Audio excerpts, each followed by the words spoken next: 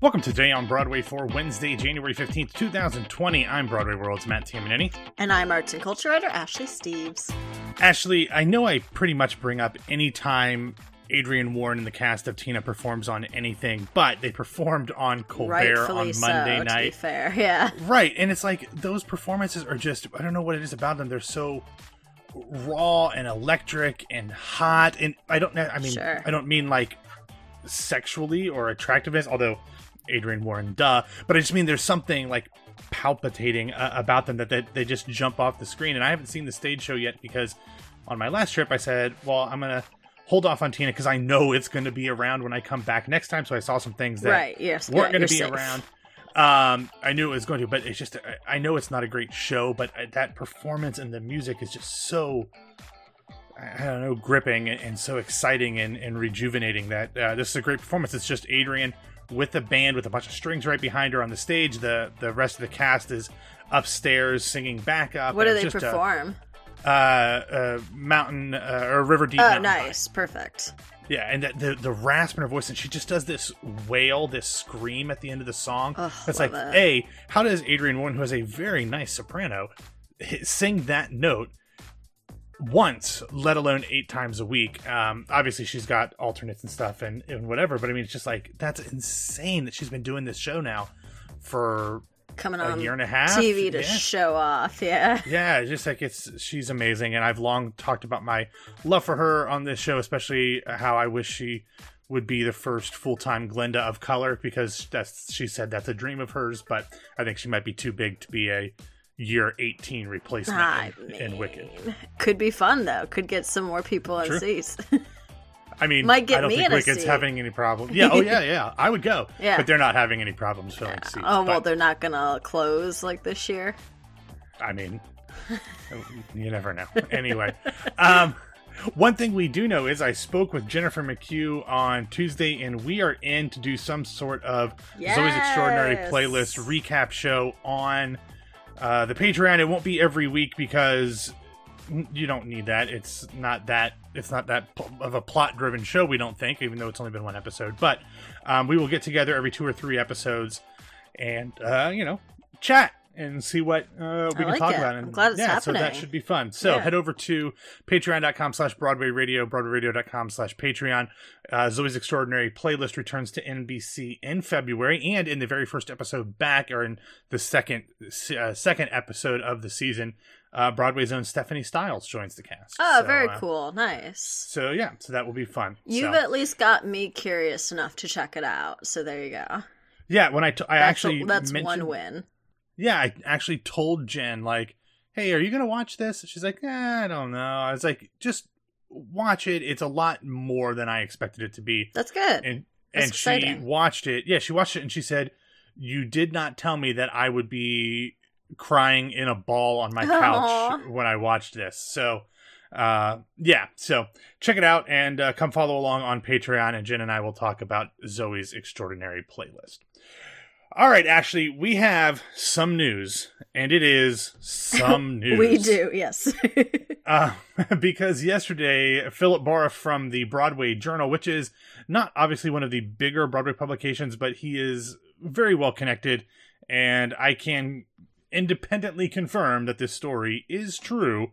In fact, I don't think Philip went far enough. Philip reported that Idina Menzel is in talks to play Fanny Brice in a Broadway revival of Funny Girl this coming fall. I can tell you that I think that those talks are now just about who is going to design her opening night dress. This would be it'd be the first Broadway revival of the show, but it would actually be kind of an extension of the production that was done at the Menier Chocolate Factory in London, directed by Michael Mayer, who will again direct. It was produced by Sonia Friedman and David Babani. They did this production in 2015 with Sheridan Smith playing Fanny Brice.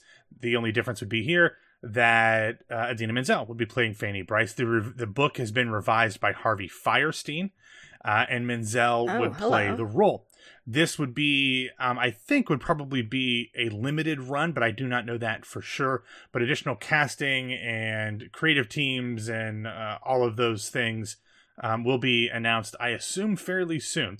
Sonia Friedman and David Babani are going to be, they're the UK-based producers. They will be the leads. I think there will be one very large named producer from the States who will be a part of this, who often works with Sonia Friedman as a down-the-line producer, and who also has a major Broadway revival musical coming to Broadway next year. So this is not the same production as the very successful Paris one. Correct. Not the same with the Christina Bianco. Yeah. No. Okay. Interesting.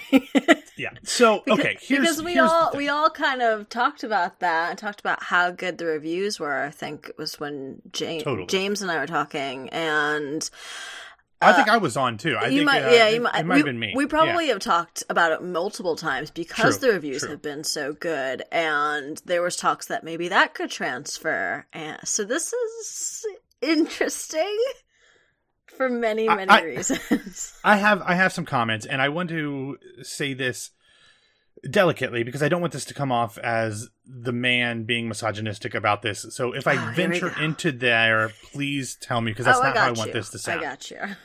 I have often said that I don't really care about age when it comes to a performer and the role they're playing, as long as the person can pass for that age. Like the stuff with Frozen, a lot of people were concerned that Casey Levy and Patty Murin were too old to play Anna and Elsa. Like, that didn't bother me at all. They look on stage, they look young enough, and who's really to say how old someone gets, when coronation is in the kingdom of Arendelle. Like, it could be 30 and 35. And we've had a lot of that conversation around company as well, too. Yes. There were rumors and wants of like Kate Baldwin playing it, and Laura Benanti and Anne Hathaway. Well, Anne Hathaway is young enough, I think, but that it always becomes a conversation, but it's a matter of does this person actually fit the role? Here's the thing. Yeah. Idina Menzel, who looks better now than, in my opinion, she has ever looked, whether that's good genes or something else. Money. She will. You said it, not me. It was the woman who said that, not the man. It's money. But she will be 49 this year. I believe when this show starts, Fanny Brice is 16. Yes. And I do not believe she ages much past her 20s. Certainly a teen. She is a teen and funny girl. Yes, and hence the girl. Yes. And she doesn't get much older than that. I mean, she gets into her 20s. With all due respect to Idina, I just don't know that that's the right casting. My other issue is this is a redonkulously difficult score to sing. And I think Idina Menzel has one of the most interesting, nuanced voices. Love her voice. She's amazing. In a recording studio. Sure. Getting her on stage is always a crapshoot because it could go really, really badly, and it has. And I worry because this is a very difficult score. It's a very difficult sing. I don't know if she can do 8 shows a week. Will she need to have an alternate? I mean, I hate to be throwing a cold blanket on this. Sure. Because she's going to sell. She's going to sell. Oh, yeah. It's going to She'll be get at butts and seats. And it's not going to be at a huge house. So it's going to be, it's going to be fine. It's going to sell. But I'm just like, I don't get this casting other than you want Elsa to play Fanny Brice. Yeah, this is strange. As a whole, I mean, besides, as I said, the Paris production and maybe that one transferring, Funny Girl as a whole seems really weird to transfer or to put on the Broadway stage at the moment. As everyone else has said, I think Leah Michelle is probably screaming since she's been rumored. Oh, she's on and off. She is pouting. She is telling her especially mother with that Michael, she is not. Oh God, that's true too. I didn't even think about it. Yeah, but especially with Michael Mayer directing, he directed her in Spring Awakening, so it's like, when's my turn? There might be a reason it's not. Oh, yeah. Sure. But I mean, that's not the only production. I mean, obviously there was the Lauren Ambrose production that was scuttled. There was this one. Then last year, Rosie O'Donnell was floating a production with her and Lady Gaga. I was going to say the Lady Gaga one. Yeah, so I guess that might be dead in the water.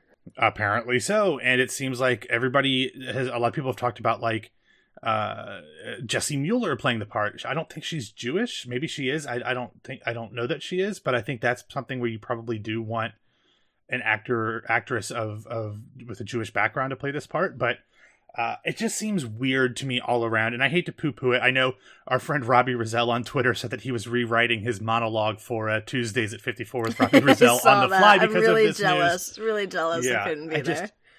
Okay, so here's my question. Okay. Let's just say that Idina Menzel does this, and she does have an alternate, like a Hello Dolly type alternate for one or two shows, or sure. not like Phantom, because it would have to be somebody of somewhat of a name. Mm. I have someone in my mind that I would like to see that would fit into the Idina Menzel mold, but obviously someone who is willing to be an alternate. Do you have anyone that comes to mind for you? I don't, because I'm just so like shell shocked, but especially with all the names that have been tossed around for like a decade now, both movie remake versions and stage versions. I don't even know who is your pick. If Idina does 6, I would not mind one Shoshana Bean doing 2. That would be very nice. But I don't know that she could play Shoshana Bean on stage. Yeah, also don't know if she could play 16, but if Idina's doing it normally, who the hell cares? I'm just really confused as like story structure. If they're going to change anything, I can't imagine going to. Maybe Harvey's revised book has it as a memory play. That would be interesting. Maybe she is not the only Fanny Bryce that will be on that stage, which is really, with this casting, the only thing I can see as being like they did with Evita. You mean? Yeah, exactly. Okay. That is the only thing that I can really see happening here, because that is I don't see that happening. Substantial and strange. Yes, it is. Now, here's the only way that I want, because here's the thing. Barbra Streisand, this is Barbra Streisand's role, and I will never hear a song, someone sing a song from Funny Girl and not think, it's not Barbra. So here's the only way that I think that someone should be bringing Funny Girl back to Broadway. Are you ready for this? This is something that you should be suggesting and not me. Okay. Let a drag queen play Fanny Bryce. Always, please. I mean, seriously. And if you want to lip sync to Barbra, that's fine. Ready for that yet. Maybe not, but I mean, like, if you're gonna do Funny Girl, do that. I mean, because everything else is going to be compared to Barbra, and that's just not fair to the performer, because no one is going to be Barbra in this role. Yeah. No, that's very fair. I guess again, that's the substantial there needs to be a substantial change to it, and maybe they have done a substantial change where it's a memory play. I don't think they have. I guess we have to find out. We'll find out. I am hoping, because as much as I love her, it just doesn't. Yeah, it doesn't work for me on paper.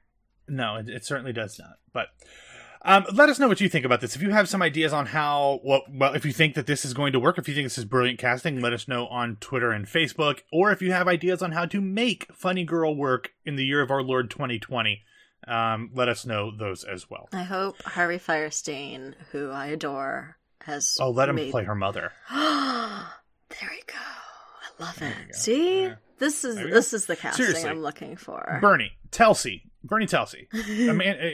Ruben, Tara Rubin, call me. Like, I am missing my calling here. For almost 4 full years, I've been dropping casting gold. It's true. And no one has ever taken me up on the opportunity to come in and be a casting director. Anyway, Ashley, yesterday... You can fund this via patreon.com. /Broadway Radio. Yes, thank you for finishing that. Yesterday, we had some news from the Broadway League that we did not get into because there was so much stuff to talk about, but we wanted to give it its due time. So, today we're going to talk about the demographics of the Broadway audience for the 2018-2019 Broadway season. This is the annual report released by the Broadway League every year that gives us some basic background into who was seeing Broadway shows. They have a complete report with all of their information that is available for purchase. We will have a link to that in the show notes if you would like. But the big numbers are, during the 2018-2019 Broadway season, 14.8 million tickets were sold, which was an all-time high.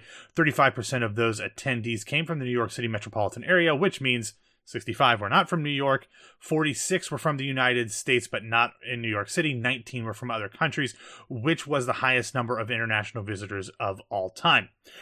I guess this is a little surprising, this number. 68% of the audiences were female. I knew it would be more female, but I didn't realize it would be that much more female. And it's up from last year. It was Correct. 66 last year. Yeah, so I don't know if that... I mean, obviously there's going to be some ebb and flow based off the shows and, just normal statistical changes, but I was a little surprised by that. The average age of a theater goer remained consistent at 42.3 years old. It's been hovering between 40 and 45 for the past 20 years. And this is a number that doesn't look great, Ashley, but it actually is a high.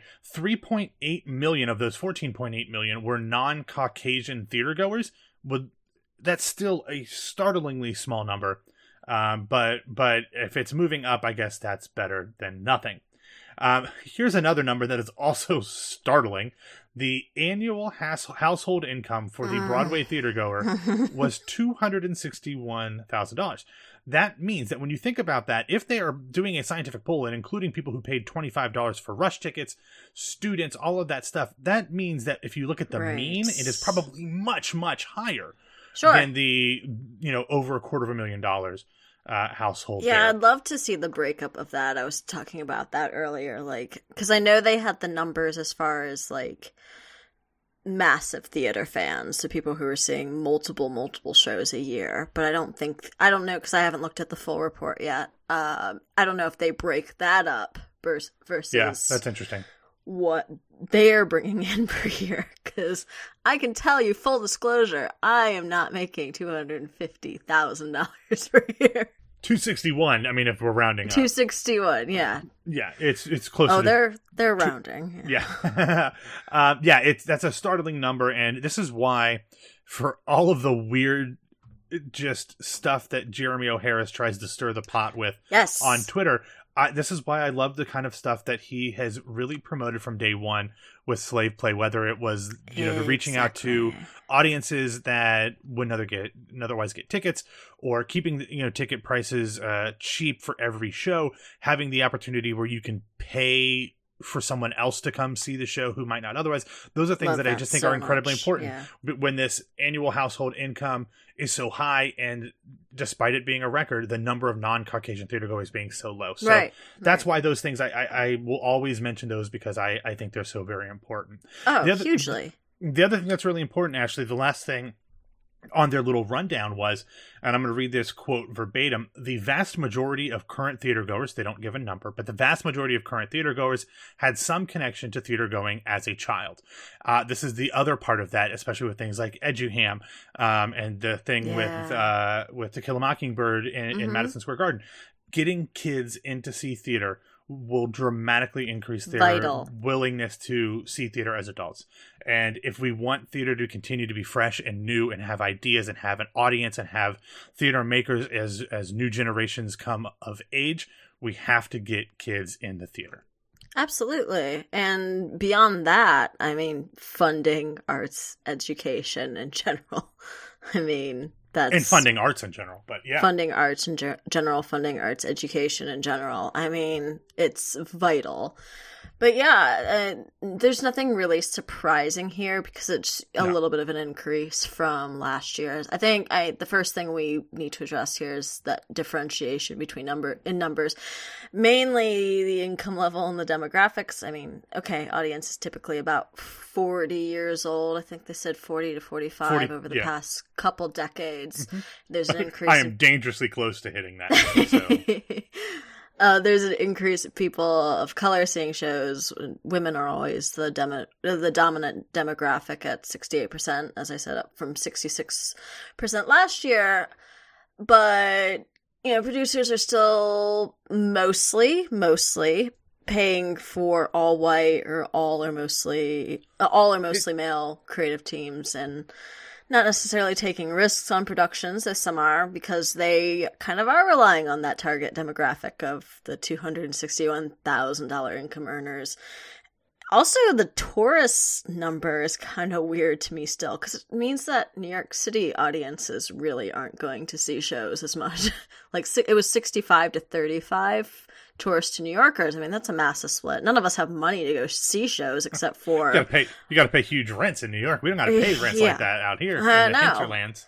But yeah, I mean, that's, as you were talking about Jeremy O. Harris having all these different kinds of programs and, you know, blackout nights and ways that people can pay for other people's tickets. I mean, those are so huge because otherwise it's you're really funding shows for people who are coming in from out of town. So what do those shows look like? I mean, someone coming in from out of town, except for, you know, people like you aren't going to go see Slave Play. Yeah. It's just, I saw it off Broadway, so I'm not counting. Yeah, exactly.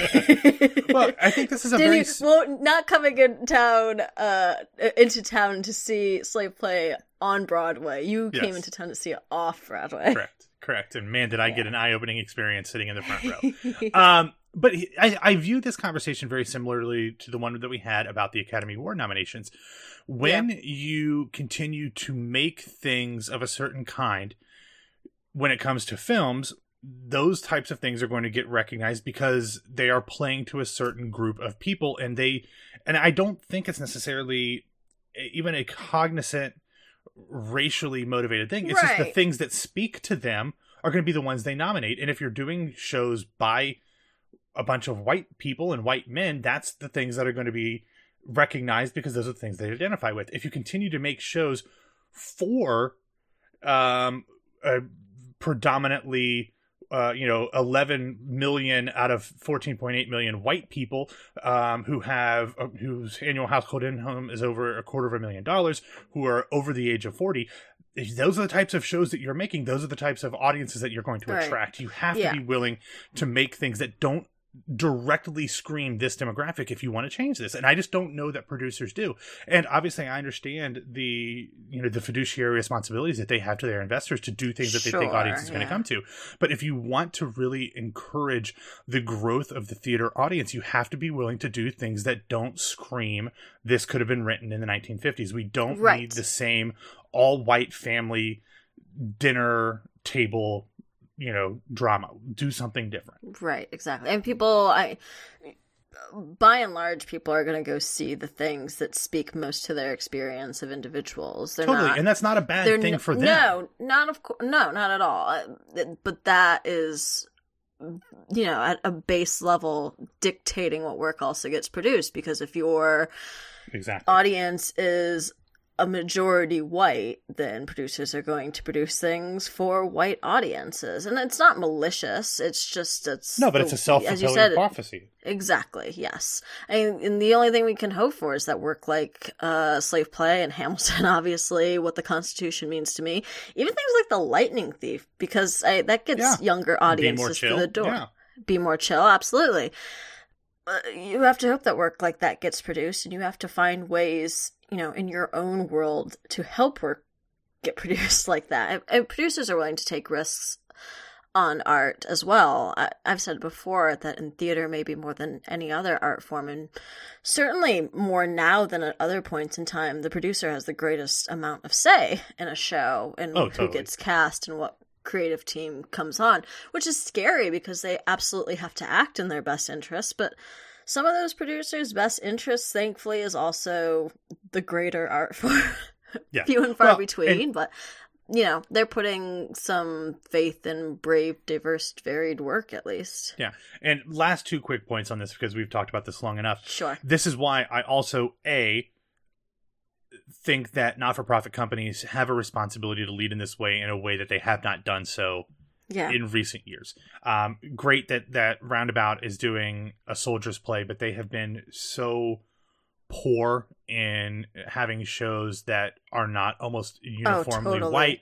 Yeah. Manhattan Theater Club as well. Second Stage has been a bit better on Broadway, but that's a responsibility. But that's also one of the reasons that for all of the crappiness that Scott Rudin throws into the theater community, he does take those risks on unique voices and unique looking cast. And he might not always treat them well once he brings them to Broadway. and usually, at least a good amount of time, because there are certainly shows coming and going on that do not fit that bill. Yeah, but he very much takes risks. I mean, he freaking brought Gary to Broadway last year. Like, who the hell else is going to bring that show? Yeah. So anyway, all right, let's talk about the rest of the news here. Actually, yesterday we got word that, I know one of our favorite playwright David Mamet's new play, The Christopher Boys Communion, will be staged for the first time. This time will be a very limited run in Los Angeles from February 13th through February 23rd. And it's going to have some pretty famous people.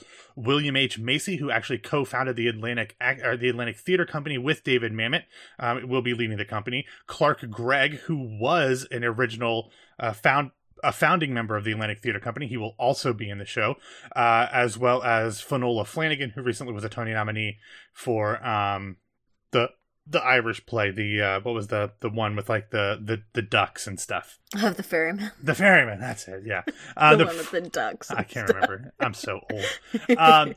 So we'll have more information about that. I'm sure tickets will be very hard to come by. Next up, today, January 15th, the return engagement of Forbidden Broadway, The Next Generation, will begin performances at the York Theater off Broadway. This is currently on sale, or on scheduled to play through February 16th. And do you remember a week or so ago, and I can't remember if you were on, Ashley, or not, but when we talked about the fact that the national or the North American tour of Hello Dolly was canceling tour stops, we mentioned the fact that one of those would be happening in Toronto, and that production will be replaced by a production of The Boyfriend, which is going to be a bit of a transfer from the Minier Chocolate Factory. However, Kelsey Grammer will be leading the company of this production in Canada, making his Canadian stage debut. This will run in Toronto from March 29th through May 3rd.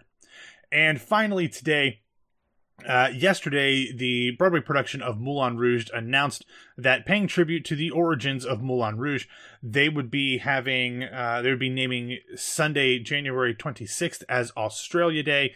And for that day's performance of Moulin Rouge, the profits from the performance will be donated to support Australian wildlife relief. And then on Monday, January 17th, Moulin Rouge, and as well as some of their friends, will present the Make It Rain rally to benefit the Australian bushfires at Les Poissons Rouges downtown. They will have performances, and all of that will be helping the fire relief, Red Cross, all of those things in Australia. Obviously, Baz Luhrmann is Australian, and a lot of his works have a very Australian feel, and that's very important. So I think that's a great thing to be contributing to that. So scary. So scary. I mean, and obviously there's things happening all around the world, and it's all scary. It's all scary, but if you have any money that you are willing to send by way of Australia, there's great foundations like Wires Wildlife Rescue and RSPCA Australia, Animals Australia. So if you can, and I mean, if you want to, but if you can, check those out for sure. Yeah, absolutely. All right, that is all that we have for today. Thank you for listening to Today on Broadway. Follow us on Facebook and Twitter at Broadway Radio, and you can find me on Twitter and Instagram at BWWMatt. Ashley, where can people find you? You can find me on Twitter and Instagram at No This Is Ashley. All right, you can head over to patreon.com/Broadway Radio if you want to get signed up before Jennifer McHugh and I dive into Zoe's Extraordinary Playlist. Ooh, yeah. We will be back to talk to you on Thursday, so everybody have a great hump day, and we'll talk to you soon.